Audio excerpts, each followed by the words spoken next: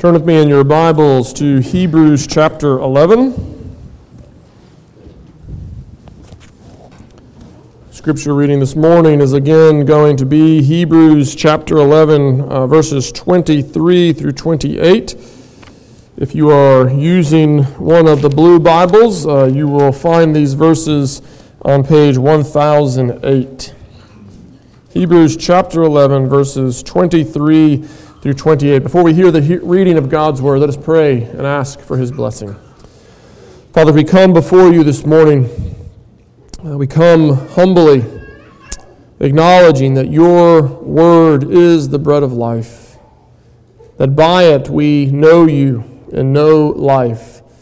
And so we ask that you would even now work through the reading and the preaching of your Word to bring those who do not know you into the light, and to build up those who already know and love you, that they might be more and more established in the faith which they have been taught, and might more and more bring forth its fruit in their lives. We pray this in Jesus' name. Amen.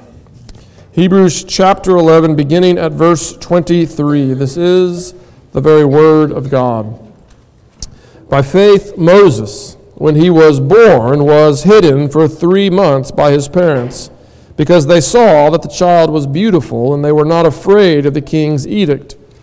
By faith Moses, when he was grown up, refused to be called the son of Pharaoh's daughter, choosing rather to be mistreated with the people of God than to enjoy the fleeting pleasures of sin. He considered the reproach of Christ greater wealth than the treasures of Egypt, for he was looking to the reward. By faith he left Egypt, not being afraid of the anger of the king, for he endured as seeing him who is invisible. By faith he kept the Passover and sprinkled the blood, so that the destroyer of the firstborn might not touch them. That is the reading of God's Word. In the first part of this letter to the Hebrews, the author labored to show us Jesus, to show us Jesus as the great high priest, the one who saves his people from their sins. He is not a priest who like the priests of old, who over and over again offers the blood of bulls and goats, but he is a priest who offers once and for all time his own precious blood, that whosoever believes in him should be saved, should be cleansed of their sins, should be cleansed of all their shame, and should be set free to new life in the Father. This is who Jesus is. And the author longs for us to see him, that we might cling to him. He's writing to the Hebrews because he knows that they are being tempted to drift away from the hope of the gospel that they have believed. Their lives have become difficult. They are beginning to face persecution. He tells us that they have not yet resisted to the point of shedding blood, but they have already had their property plundered, and some of them have even been thrown into prison. And they are beginning to wonder if it would not be better just to go back to their old ways, to go back to Judaism, to let go of Christ, for he seems to have brought them nothing but trouble.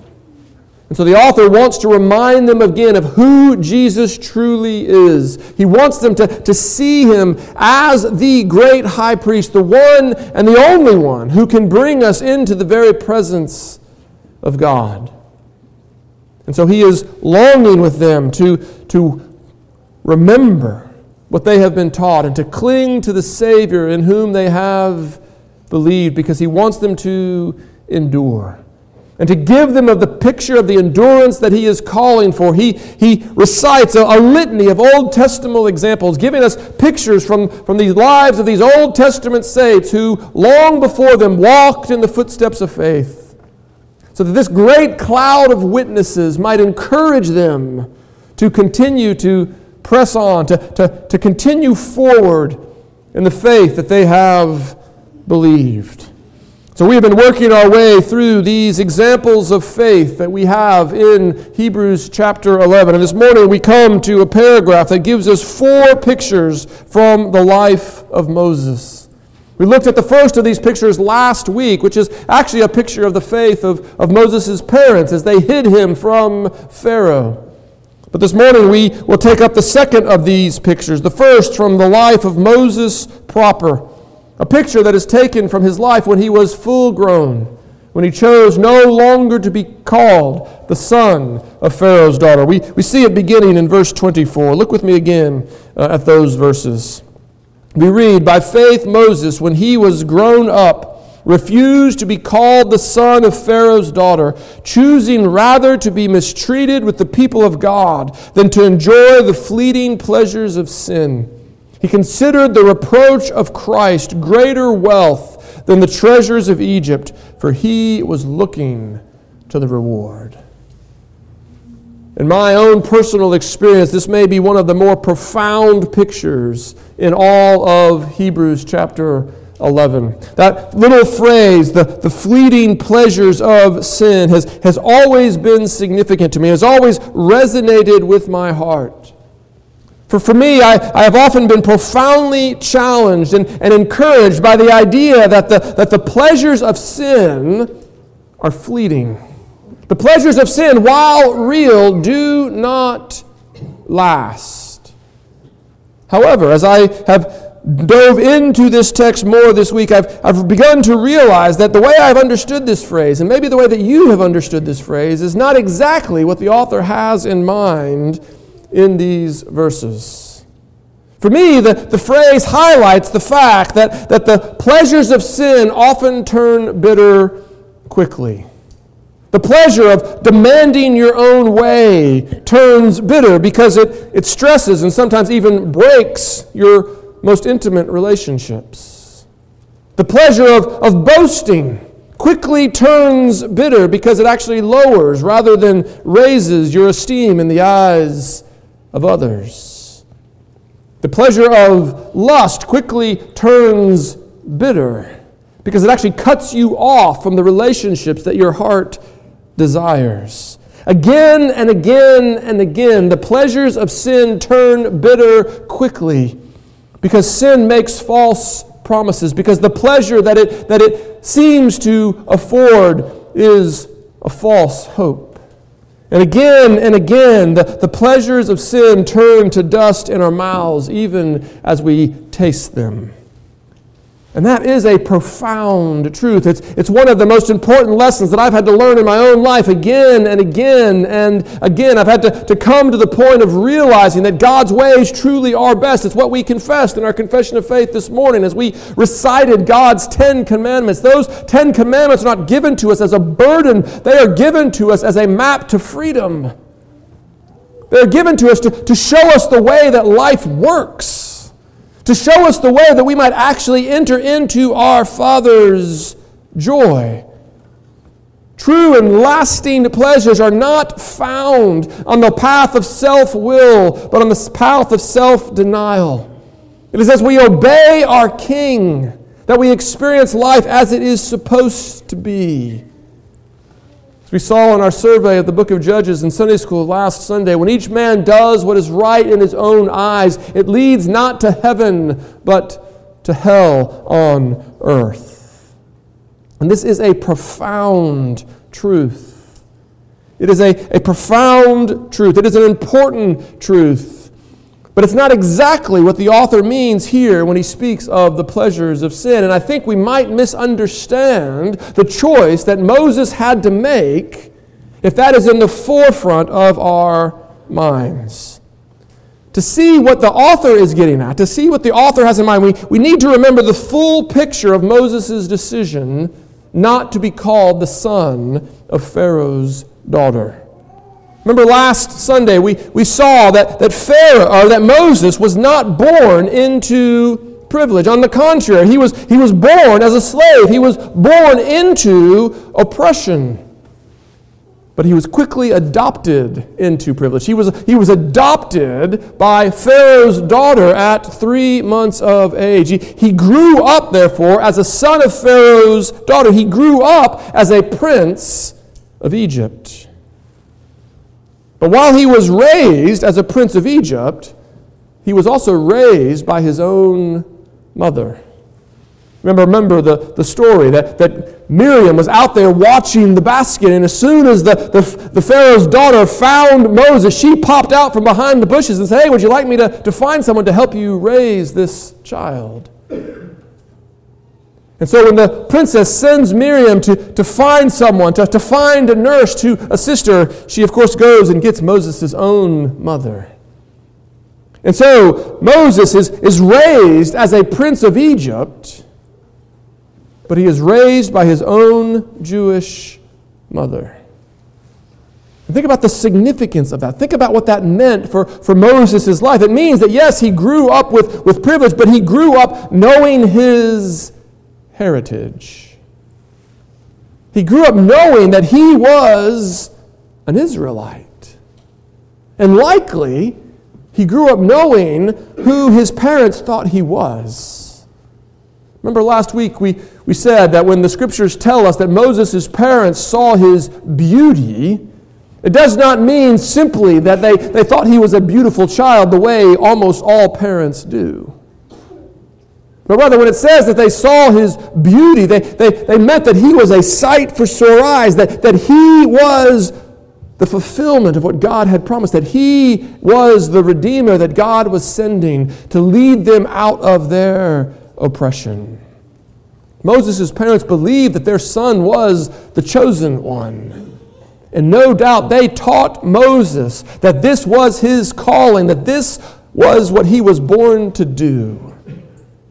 And I am convinced that that self-knowledge was decisive in Moses' decision to refuse to be called the son of Pharaoh's daughter when he was full grown. It is in light of what his mother had taught him as a young child that he chose to leave Pharaoh's household and to be mistreated with the people of God.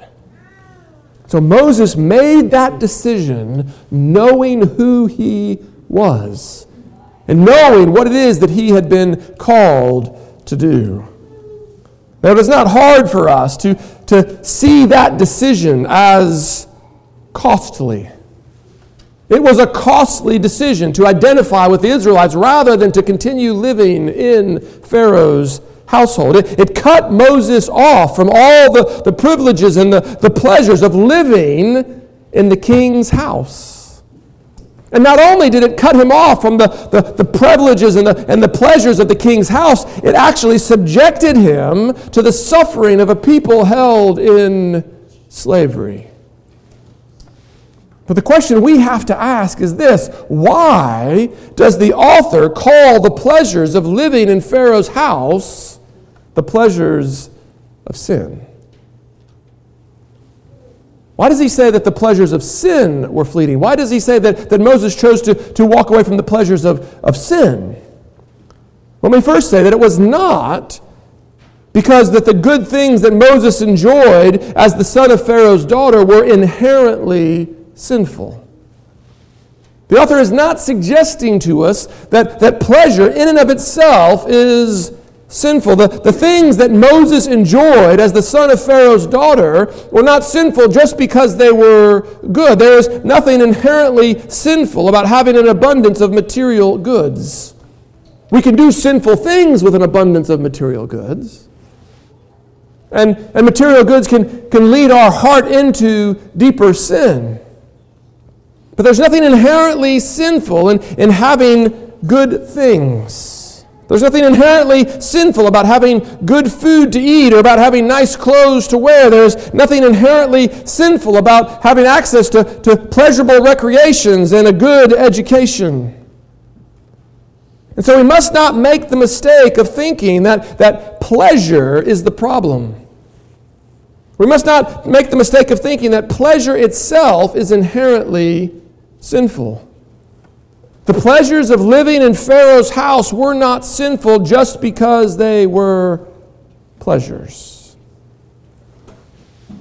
But if the pleasures of living in Pharaoh's house were not sinful just because they were pleasures, then why does the author call them the pleasures of sin? The answer to that question, I believe, is found in the implications of living as the son of Pharaoh's daughter. Think about what it would have meant for Moses to live as a son in Pharaoh's house. First, if Moses would have continued living as a son in Pharaoh's house, it would have required him to pledge full and unconditional allegiance to Pharaoh and his kingdom. And among other things, that would have meant condoning the treatment of the Israelites. It would have meant condoning Pharaoh's policies. It would have meant condoning his practices. It would have meant signing on with the way that he ruled his empire, including the slavery of the Israelites. Moses could have only continued to live as a son of Pharaoh's daughter if he turned a blind eye to the injustice and oppression routinely carried out in Pharaoh's name. So the first thing we see is that Moses could not have continued living as a son of Pharaoh's daughter and loved his neighbor as himself. But it wasn't only love for neighbor that was at risk with Moses continuing to live in Pharaoh's house. It was also his love for God, because not only would Moses have had to pledge allegiance to Pharaoh's kingdom, he also would have had to pledge allegiance to Pharaoh's gods. If he was going to continue living in Pharaoh's household, he would have had to participate in the worship of Pharaoh's household. We've seen this throughout history. We've seen this in the way that Christians who refuse to participate in the worship that is common in the state are considered enemies of the state. Moses could not have continued living in Pharaoh's household if he was unwilling to worship Pharaoh's gods, and so therefore he could not have maintained his absolute and exclusive allegiance to Yahweh, the God of Israel, if he continued to be known as Pharaoh's son. And therefore, the pleasures of continuing to live as the son of Pharaoh's daughter for Moses were inseparably bound up with the sins of worshiping and serving false gods and of oppressing your neighbor. For Moses, these pleasures could not be separated from breaking the two great commandments, the two commandments that Jesus himself said summed up the whole law. Moses could not love the Lord God with all his heart and love his neighbor as himself and at the same time continue to live as the son of Pharaoh's daughter. And so it was not that the pleasures were in themselves inherently sinful, but rather it was that Moses' access to those pleasures was inseparably bound up with sin. So we see then that the decision that Moses had to make when he was grown, the decision that he faced was whether he would remain faithful to Yahweh, whether he would continue to worship the one true and living God, the God of his forefathers, Abraham, Isaac, and Jacob, the God whom he was taught about by his mother. Whether he would worship Yahweh and be treated as a slave, or pledge his loyalty to Pharaoh and his gods and continue to enjoy the pleasures of his household. That's the decision. That's the choice that Moses faced. And he chose to give his allegiance to Yahweh. I want to suggest to you this morning that you will face much the same choice. Your allegiance to King Jesus will inevitably put you in a similar position. The choice we face may not be as obvious as the choice between Pharaoh's house and all of its pleasures and the suffering of a people held in slavery. It may not be quite that obvious, but it will be the same fundamental choice. Because in our present day, access to certain pleasures is inseparably bound up with certain sins. You can enjoy a higher standard of living if you refuse to give, if you refuse to give generously to the work of the church and the needs of the poor. I can remember playing golf with my dad and Sarah's dad when I was a kid, and we were playing at a course called Windstone down in Chattanooga. And the course was being surrounded by houses that seemed to be in a never-ending building cycle. Every time we played, there was a new house on the course. And one time, my dad simply asked Sarah's dad, he said, "Who can afford to live here?" And Tom's reply to my father was, "You can. If you just stop giving, take your tithe, take all the money that you give to charities, take all the money you give in support of missions, take all of that money and add it to your house payment, and you can afford to live here too." It was an eye-opening conversation. I wasn't actually a part of it. I was just listening in. But it was a reminder that giving and giving generously affects our standard of living. You can live at a higher level if you simply don't give or don't give generously. Not only can you live at a different level, but you can enjoy greater societal privileges if you protect your own standing rather than standing with the marginalized and the oppressed. You can more freely indulge your appetites if you allow the world to define your morality rather than standing with the Word of God. You can enjoy a better reputation among your peers if you will simply accept their wisdom rather than the wisdom of God. Again and again and again, in our modern culture, certain pleasures are inseparably bound up with certain sins. So think about your own situation. Where is it costing you pleasure? Where is it costing you privilege to identify with the people of God? Where is loving your neighbor making your life harder rather than easier? Where is it leading you away from pleasure instead of into it? Or maybe, where are you compromising your identity as a child of God in the pursuit of pleasure and position? Do you ever shade the truth to protect or enhance your reputation? Whether that be you students in school, or that be those in the workplace, or even just among your friends. Do you ever ignore injustice and oppression because it would just be too risky, too costly for you to address it? Do you ever refuse to give in order to perfect your standard of living? Have you allowed your sexual ethic or your consumer ethic to be defined by your desires rather than God's Word?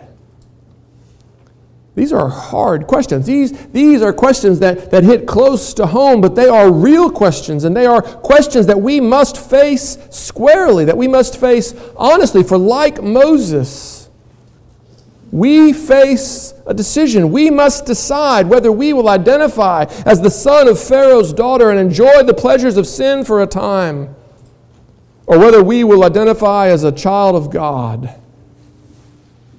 and be mistreated as a slave. And because we must face that question, because that is a question that each and every one of us will be forced to answer, we must know how to face it. So let's look again at Moses and see what was it that made him able to make such a hard choice. Well, at this point in the chapter, you're not going to be surprised that the author says that it was by faith. It was by faith that Moses refused to be called the son of Pharaoh's daughter. Just as it was by faith that Abel was offered to offer a better sacrifice. Just as it was by faith that Enoch walked with God. Just as it was by faith that Noah built the ark. Just as it was by faith that Abraham believed God and it was counted to him as righteousness. Again and again and again throughout this chapter, it has been by faith. But what exactly was the content of Moses' faith? What is it that he knew and believed that enabled him to renounce the pleasures of Pharaoh's house? I believe we have two clues in the text. And the first clue is that word we were talking about earlier, that word fleeting. What does the author mean when he says that the pleasures of Pharaoh's house were fleeting? As I said, we often think of the pleasures of sin as fleeting because the pleasures of sin often turn to misery very quickly in our lives. Sin is something like Taco Bell. You may enjoy eating it, but 30 minutes later you're going to regret it. But that's not exactly what the author has in mind here. Because think about Moses' situation. He may not have found deep satisfaction in the pleasures of Pharaoh's house, but in all likelihood, he could have continued enjoying those pleasures for the rest of his life. The pleasures themselves would not have gone away. They may have been ultimately unsatisfying, but they would not have disappeared. And so what does the author mean when he says that they were fleeting? Well, that word fleeting is a word that is often used in this time period to describe things that are temporal, and therefore things that are finite, things that do not last. And that's what the author is getting at. The pleasures of Pharaoh's house were merely temporal pleasures. They may have lasted a lifetime, but they would not last more than a lifetime. And Moses wanted something more than the temporal pleasures of this life. He wanted something more than what Jesus calls the treasures of earth that can be destroyed by moth and rust, that can be stolen by thieves. He wanted something more, something deeper, something more lasting than Pharaoh's house could provide. He wanted the reward. That's what the text says. That's our second clue. He was looking to his reward. And that's a word that the author has used previously. He has spoken before about this reward. It is the reward that he wants the Hebrews themselves, to whom he's writing. He wants them to cling to Jesus that they might receive it. So what is this reward? What is this reward that comes to clinging to Jesus? Well, it's a reward that he has talked about. It is the reward of all that was promised. All that was first promised to Abraham. And what is it that was promised to Abraham? Not simply an earthly kingdom, but a heavenly one, an eternal city, an eternal kingdom, the indestructible kingdom of God that God will establish on earth as it is in heaven, and in which he will give all of his beloved an inheritance. Moses knew that the earthly kingdom was merely a symbol, merely a token, merely a foreshadow of all that God had promised to do. He knew that God intended to establish an eternal kingdom on earth. By faith, he knew these things. And by faith, he said, a future inheritance in that kingdom is a greater reward than anything that Pharaoh can offer. And therefore, the reproach of Christ was in his mind greater treasure than all the treasures of Egypt. It's not that being reproached is a good thing, but being reproached as a Christian is far greater treasure because it comes with the name Christian.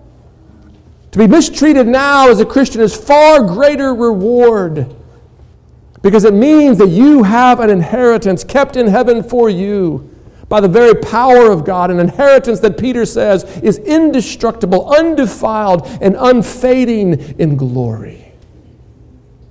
That is the reward to which Moses looked. And because Moses knew that reward was promised to those who identified with the people of God, because he knew that inheritance belonged to them, he considered it far greater to identify as a slave with the people of God than to be called a son in Pharaoh's house. Because whatever treasures, whatever pleasures Pharaoh had to offer, they were temporal. They were fleeting. They would not last into eternity. And Moses wanted something more. As the psalmist says, better to be a servant in the house of God than to be a prince elsewhere. That's what Moses knew. That's what Moses believed. The faith that frees us to identify as a child of God. In the face of hardship, in the face of mistreatment, in the face of being cut off from the desires of our heart in the present. The faith that knows the best that this world to offer, the best this world has to offer is merely temporal, merely fleeting. It cannot compare with the simplest pleasures of the kingdom to come. So the faith that we need to make the choice that Moses made is a faith that says boldly, nothing you can offer me can come close to the value of my identity as a child of God. Because it is as His child that I am a secure and guaranteed heir of the coming indestructible kingdom. It is with such faith, with that faith, that Moses chose no longer to be called the son of Pharaoh's daughter. And it is with that faith that we will make the same choice in our present circumstances. We can choose to be mistreated with the people of God. We can choose to live as servants and even sometimes slaves in the present, because we know the eternal weight of glory that is being prepared for us by our Heavenly Father. So how do you develop such faith? How do you develop faith that calls it greater treasure to be mistreated with the people of God than to enjoy the best that this world has to offer? I want to suggest to you that we develop such faith and we nurture such faith by doing exactly what Moses did, by looking to our reward. We're sometimes squeamish about this idea. We're sometimes hesitant to talk too much about the reward, about the blessings. We think that it might make us selfish or that it might make us greedy. But Jesus Himself says, think about the reward. If you want to save your life, do this, He says. If you want true, lasting treasure, do this. Jesus is always talking about the treasure. He's always talking about the reward. As Lewis so famously said, it is not that he finds our desires too strong, but far too weak. We are far too easily satisfied with the fleeting pleasures and treasures of this world when He offers to us solid and eternal joys. And He says, think about those solid and eternal joys. Set your mind on what has been offered to you so that you will not be distracted, so that you will not be lured and enticed by the paltry pleasures that this world has to offer. Set your mind on what is yours in Christ. Set your mind on things above where Christ is, Paul says in Colossians 3. Because if we spend all of our time thinking about the treasures and the pleasures of this life, we will inevitably shape our life by them. If we spend all our time thinking about the things that we want here and now, then we will organize our life to get them. But if we look to our reward, then the pleasures and the treasures of this life will lose their power to control us. It's not that we will no longer enjoy them. It's no longer that we will give thanks to them when God graciously gives them to us. There is no virtue in renouncing pleasure for its own sake. Paul says such harsh treatment of the body has the appearance of wisdom, but it actually lacks all spiritual power. But the same Paul also says, I do not voluntarily choose to be without just for the sake of being without. When I am without for the sake of Christ, I can be content. For I know the secret of joy in plenty and in want. And that secret is this: for me to live is Christ. And it is far greater treasure to be in Him than to be in any king's house here and now. That is what we must believe. That is what we must set our minds on. And how do we do that? How do we set our minds on the reward? How do we look to the reward that is ours in Christ? It's something that we do intentionally. It's something that we do actively. It doesn't just happen. If you let your mind just drift, if you keep your mind in neutral, it will be focused upon the treasures and the pleasures that your eyes can see, that your hands can touch, that your mouth can taste. It will be diverted by the pleasures and the treasures of this life.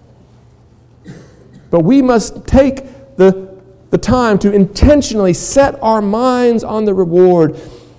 It's what you're doing even now. It's what you do when you gather for worship. This service is designed to set your mind on things above. This service is designed to remind you of what is yours in Christ. When we gather together for the very purpose of remembering who God is, who He is for us in Christ, and all that He has secured for us by His life, death, and resurrection. All that will be ours when He returns again to judge the living and the dead at the end of history. We set our minds on it as we gather for worship. It's why the author tells the Hebrews not to neglect gathering together. He knows that they need this. He knows that they need to be reminded of the truth. They need to remember again the wonder of the reward that is theirs in Christ. But it's not only when we gather, we must also do this ourselves daily. We must daily choose, Jesus says, to deny ourselves, take up our crosses, and follow Him, knowing that the one who loses his life to follow Him will save it. The one who loses his life will find true life indeed. For what does Jesus say? What does it profit you if you gain the whole world, if you gain all the pleasures and treasures that Egypt has to offer, but lose your soul? What profit is there in that? For those treasures, those pleasures, they are fleeting, easily destroyed, easily taken away. But what I have for you is eternal. What I have for you is indestructible. What I have for you is unfading in glory. Set your mind there and live like one who sees the joy that has been set before him. The author of Hebrews will go on to say that for the joy set before him, Jesus endured the cross. He walked the road that was set before him. He obeyed his Father even to the point of death. Death on a cross. And because he did, Paul tells us in Philippians, he was highly exalted and given the name above every name, where he now sits at the right hand of the Father in the heavenlies, ruling over all of creation. And if we will follow in his footsteps, if we will share his faith, if we, for the joy set before us, will obey our Father, will walk in faithfulness, the bodily expression of faith, then we too will be raised up, and we too will be given an inheritance, and we too will reign with Christ for all eternity. That is what is promised to us. And because that is what is promised to us, we can now endure whatever the path set before us holds, because we know that there is no fleeting and momentary suffering in this life that can ultimately separate us from God's purpose for our good. God will work all things together for the good of those who love Him. He will give life to those who lose it for His name's sake. He will give an inheritance to those who choose not to be called the son of Pharaoh's daughter, but to be mistreated with His people even as slaves here and now. And because such a reward is ours, that is why we call this good news. Do you believe that? Amen. Amen. Let's believe it together. Father God, we rejoice in your goodness to us. We rejoice in knowing that you are the God who gives rewards to your people. Father, may we set our minds on the reward that is ours, and may we with faith walk the path that you have set before us, not being lured and enticed by the pleasures and treasures of this life, but rather resolve to walk in faithfulness even to the point of death, that we might in the end receive the indestructible, undefiled, unfading inheritance that is ours in Jesus Christ. Give us such faith, we pray, and give us the will to walk in it. We pray this in Jesus' name. Amen.